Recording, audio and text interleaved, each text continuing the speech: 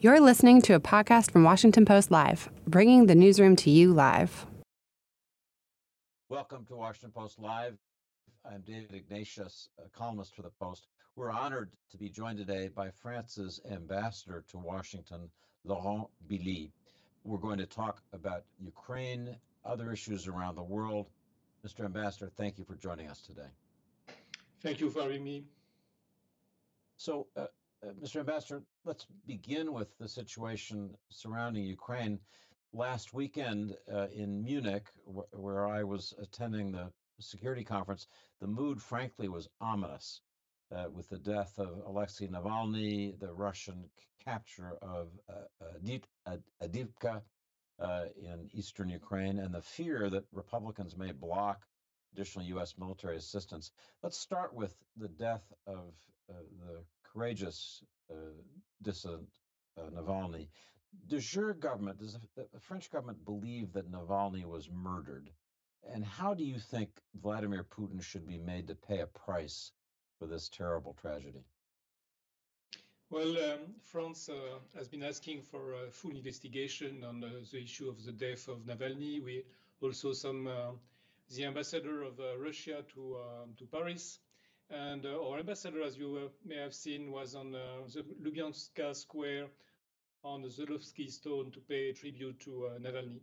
It's a very shocking death, and it reminds us that in today's Russia, free spirit that's sent to Gulag, or best case scenario, and to death.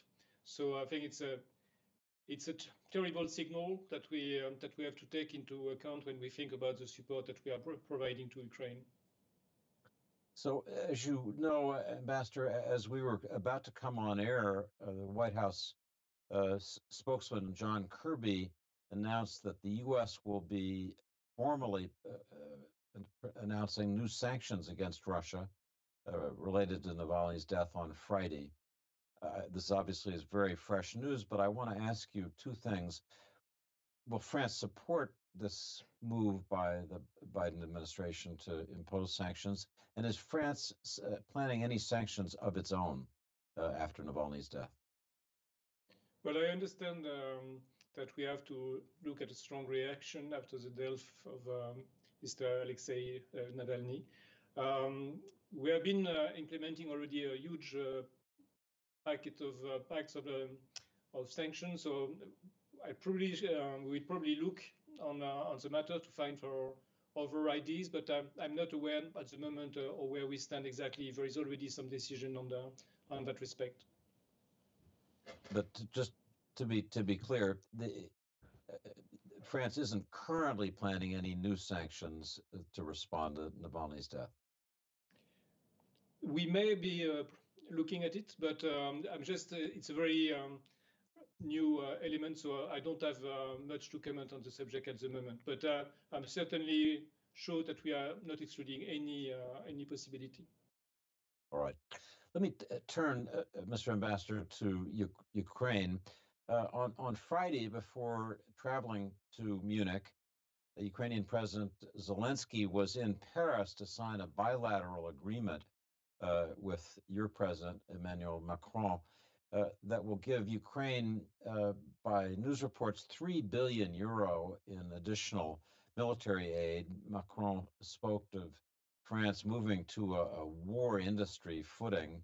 Give our audience watching now a basic summary of what's included in your new agreement with Ukraine and why this will be significant, not just for France, but for Europe. Well, first of all, we have to recall to the audience that it's really additional. So it's in top of the 50 billion new package that the EU has decided. And it's really about French contribution directly, because the European Union contribution is basically around 18% from French taxpayer. That new package will help to finance special military devices like the one we have been providing in the past, which includes artillery Caesar system, the Scalp missiles, which have been quite efficient in the theater, some more training, ammunitions, precise ammunitions. So there is a lot of things, and But the main thing here is that we have that amount which is dedicated to respond also on real time to Ukrainian demands. So we are not excluding anything on that package. It's the finance that we have for next year, and it's retargeted to answer to the Ukrainian needs. So let me focus on how quickly this assistance can be delivered, how quickly more Césars and other essential weapons and ammunition can be in Ukrainian hands. Listening last weekend to Zelensky and to Foreign Minister Dmytro Kuleba, it sounded as if the need is urgent. Ukraine is running out of ammunition. Its troops have to ration their artillery fire, and Ukraine's cities are close to being without air defense to protect the people in those cities, in Kyiv and Lviv. How quickly can this French military assistance get there, and are you trying to adopt special procedures to move it fast enough that it can make a difference now or in the coming weeks as Ukraine struggles with Russian advances? I think it's also important to highlight that in the last 2 years, Europeans have changed. We are not anymore coming from Venus. We have been speeding up and ramping up our defense industry. One of the key artillery systems that we deliver to Ukraine, the César artillery, we have been able to cut by half the time of production. We have something like 60 more which are under production at the moment. We have been triple our production of ammunition. But at the same time, I wouldn't like to give to the audience that we can do without the support of the US, because whatever our efforts are, the challenges are enormous, and it's not so easy to pass from harvesting the dividend of peace to a war economy. And we need time, and we really need the US support at that very moment, because as you said, the situation on the ground is difficult. And if we want to help Ukraine, we have to do it now. We can't drag our feet anymore. It's really the moment where allies have to be together and bring support to the Ukrainian now. And Mr. Ambassador, let me ask you to take that a step further. The House of Representatives is considering the supplemental military aid request. Everyone says that there ought to be 300 votes to pass it if it can get to the floor. What's the message that you, as the ambassador of France, the representative of one of our key allies, would send to Republican members of Congress who may be opposing this package to try to convince them to take action? I think, first of all, we have to recall again that it's not a regional issue, it's not a European issue, it's a challenge of our generation. There is no scenario in that war where Russians win and the US don't lose. That's, I think, very key. It's about also the legacy of the greatest generation. We have been living in 75 years of peace, thanks to the rule-based international order, thanks to NATO. And it's a legacy that we have to protect. And that protecting that legacy today, it's supporting Ukraine, who is fighting for our values, who struggle for their freedom. And whatever the efforts that we are doing are, at the end of the day, the one who are fighting for us, for our values, which are risking their lives and sometimes paying the price of their life, that's the Ukrainian soldiers, that's the Ukrainian population, which are bound also by outrageous attack to the civilian population by the Russian forces. So let me ask a blunt question.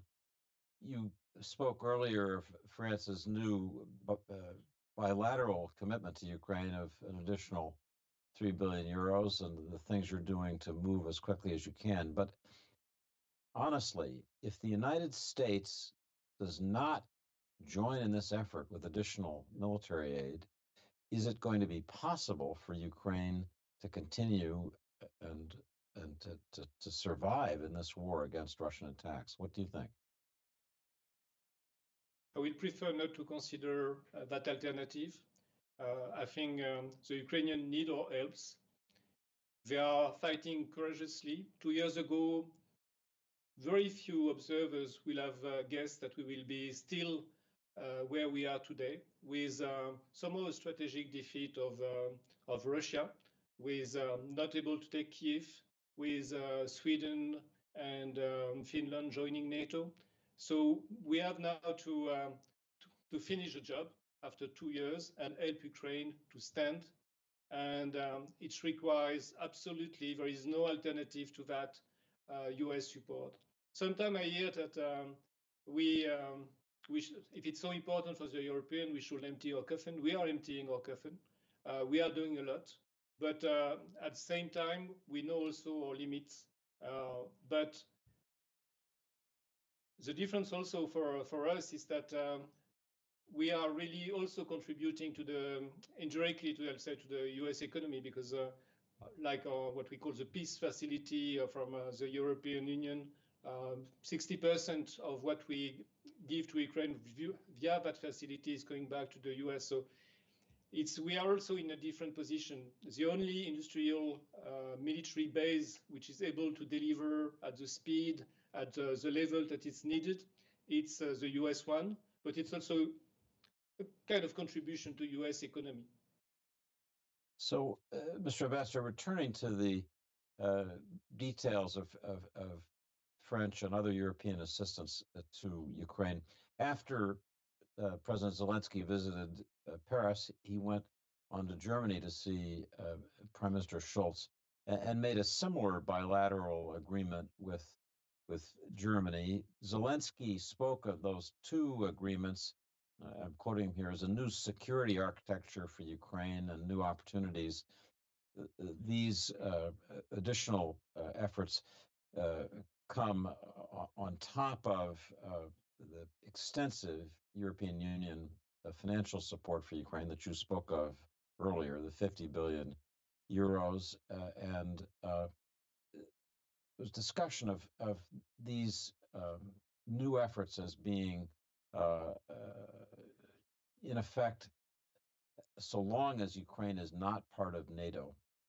So the question that I want to raise with you is, given the level of European support to Ukraine, both economically and militarily, and given how crucial Ukraine is to the future of Europe, why not move quickly to make Ukraine part of the European Union and part of NATO?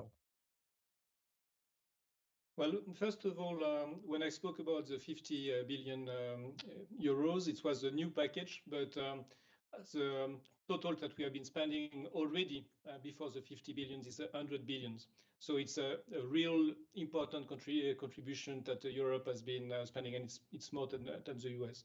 On the question of enlargement to NATO and to the EU, on the EU we have taken the decision to start the negotiation, and I think it was a very clear and positive message that we stand by Ukraine and we don't see another future for Ukraine that be part of the European family, that the European Union family. So NATO enlargement is a bit more tricky. We are in favor of Ukraine joining NATO, but it poses some real questions to have a new member when the war is still going on. And also it's a kind of a question about the message that we send. Russians have been very good at selling to the so-called global south that the expansion of NATO was the real reason of the war. And in fact, Russia was having a defensive war. So somehow we will be fueling that narrative if we were going in that direction. But I have no doubt that anyway, history is clear, and Ukraine will be part of NATO. So I just want to underline that however long it takes, as you look at this, as your government in Paris looks at this, Ukraine will someday be a member of the European Union and will someday be a member of NATO. Is that a fair statement? Certainly, the world has changed 2 years ago. That's also another strategic defeat from Russia that to misread our determination, and I don't see a future for Ukraine which is not being part of European Union.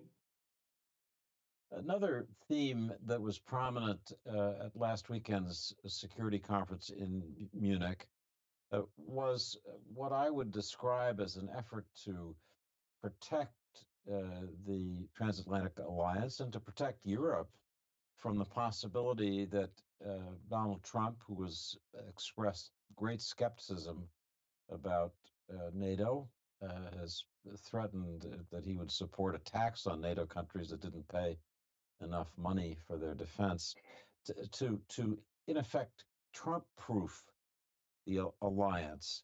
I want to pose this in a question that was sent to us by a member of our audience, David in Maryland, and he asked it this way: if Trump wins the next election and pulls out of NATO, will NATO remain strong enough to carry on until the next U.S. election, when presumably another president might try to get back in NATO? What do you think? Well, there is two levels of answer to the question. There is some legal issue about the ability of one president to go out of NATO, and then there is a political question about the impact more generally of a NATO without the US. On the first one, you know better than me that there is some guardrails. On the second one, I think we have to face the reality that NATO, it's about North America and Europe going together, because history teaches that together we are stronger. We protected peace for 75 years. And the issue is, do we want to continue that? If the US was not part of the NATO, I don't see how NATO could survive the blow. But as Europeans, we will have to continue to fight for our defense. But again, I think there is a real reason why 75 years ago, Europeans and Americans, North Americans, decided to join force within NATO. It has been very effective, and we should preserve that legacy. Let me ask a more direct question. Do you think that France and other European nations, but I want to ask about France, needs to prepare, however much it may hope that the United States remains a solid partner, prepare for the possibility that the United States might leave NATO, might end its transatlantic alliance as we've known it since 1945. Should France be preparing for that awful possibility, do you think? I think the real change of these last years is the Russian attack on Ukraine. We were living in a peaceful continent. 2 years ago, we discovered a war, a traditional war in Europe was possible. So since then, I think all countries in Europe, the one on the first line, but also countries like France, like Germany, has been thinking and preparing that the possibility that a general war could be possible. And we have been raising our military spending. We have been ramping up our industrial base. And that's a real challenge. It's really what is a trigger for us. We know that we are living in a much more dangerous world than before. But at the same time, we should also enlarge the scope, because the world is not just on Ukraine. And I think the world is back on a moment of competition between powers. And the rule-based international order that we built is under threat. And so we have to see at the global picture, and not to think that if we look at Ukraine as a regional issue, it doesn't have an impact. It doesn't send a message somewhere else in the world. Let me ask one more question that's come from our audience. This is Stephen in Connecticut, who asks, what effect, if any, do you see the increased strength of the far right in France having on the future willingness of France to contribute substantially to the defense of Ukraine's sovereignty and territorial integrity? What about that? Is French right-wing pressure posing a threat similar to what we see in the United States with Donald Trump? So far, the far right has been, with nuances, more supportive of Ukraine. They had to distance a bit themselves with the support that they receive at certain moment from Russia. We are having an electoral system which is more in favor, let's say, of the majority vote, because we have a two-turn elections for the member of Chamber of Representatives. So I don't see in the foreseeable future an impact on the rise of one party or another in France, changing that understanding that we are living in a very dangerous moment, that Russia is becoming a threat. And by the way, we live that also very directly because we have a challenge on our democracy. There is something that we call portal combat that we identified with 193 internet sites providing fake news, attacking our political personnel. And we observe that in many places of the world where also Russia is a spoiler of the international order. So I don't think there is much doubt in the public opinion in France that Russia is today a threat to our democracy.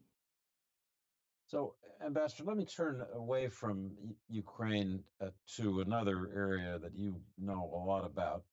Before coming to Washington, you were France's ambassador to China and are one of the real experts in Washington on China.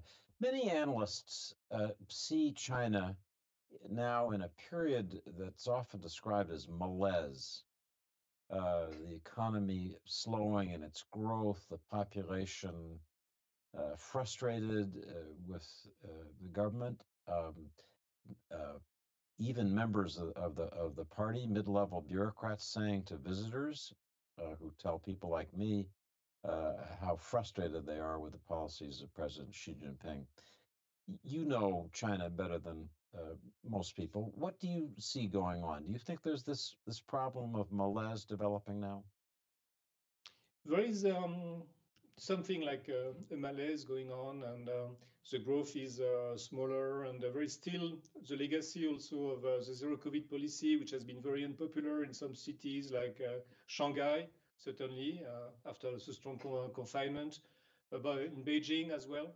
But we also have to be cautious of what we feel in big cities and among elites that we meet, and let's say tier 2, 3 cities, which enjoy in the last years a growing, still a better quality of living, and also the fact that under Xi Jinping and thanks to new technology, the capacity or the ability of control of the population is much stronger than that it used to be. So yes, it's certainly a moment, a difficult moment for China, but it's not necessarily translating to something in terms of political challenge to the authority of President Xi Jinping. So another thing analysts worry about is that as China's economy slows, President Xi Jinping may be tempted to play what we would call the nationalism card to rally the country behind him. And specifically, people worry that he might seek to reunify Taiwan with China using military force. I want to ask you two things. First, as a former ambassador, expert on China, what do you think is the likelihood that Xi would use military force during his time as president to reunify? And second, what would France do if Taiwan was invaded by the PRC?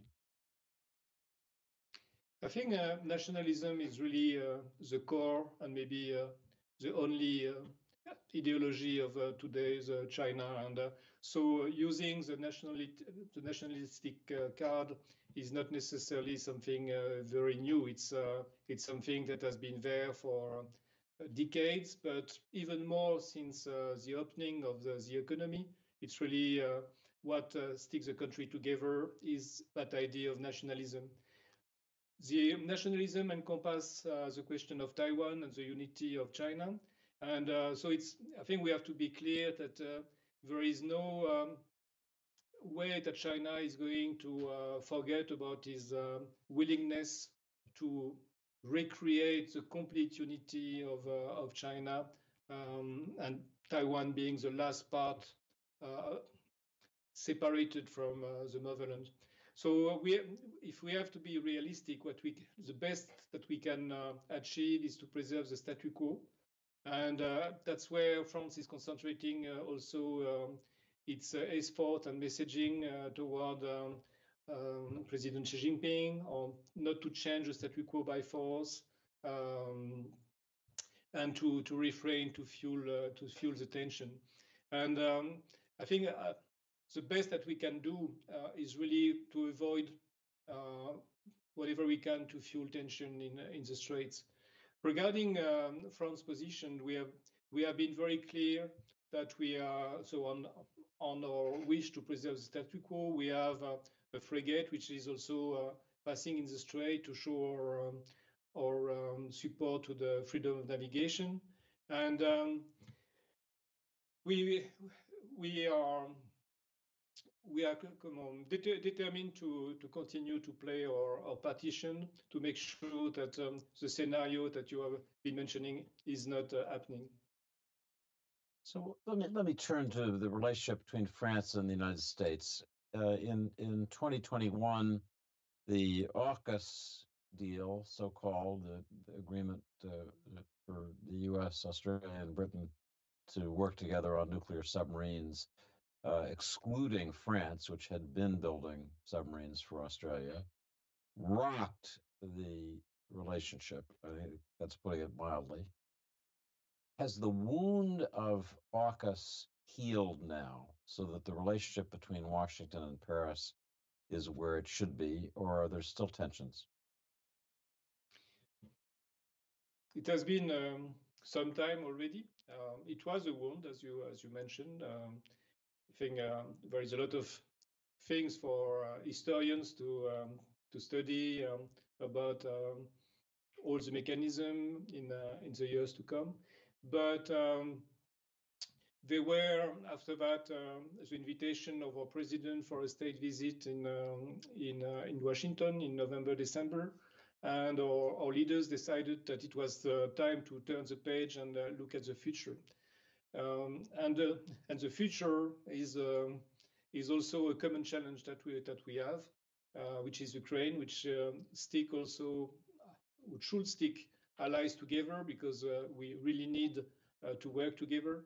And so I think it's largely now in the past, and France is really determined to work for the long term of a relation. We have been allied for something like 250 years, and ready to add a new century or two to that. So last question, we have less than a minute. What additional areas of U.S.-French cooperation beyond Ukraine would you like to see as ambassador? Well, in the state visit, we had opened two very important subjects, which are space cooperation and nuclear. And on space cooperation, there is a lot of things going on which are very promising, and I hope that we will continue and achieve some result in these fields. So I want to thank Ambassador Laurent Bili, the Ambassador of France to Washington, for joining us today. Thank you, Mr. Ambassador. Thanks a lot. So thanks to all of you for joining us for this discussion of security issues, especially in Ukraine. For more conversations, please sign up for a Washington Post subscription. You can get a free trial by visiting wapo.st/live to get opportunity to watch more of these programs. I'm David Ignatius, columnist for the Post. Thank you again for watching. Thanks for listening. For more information on our upcoming programs, go to WashingtonPostLive.com.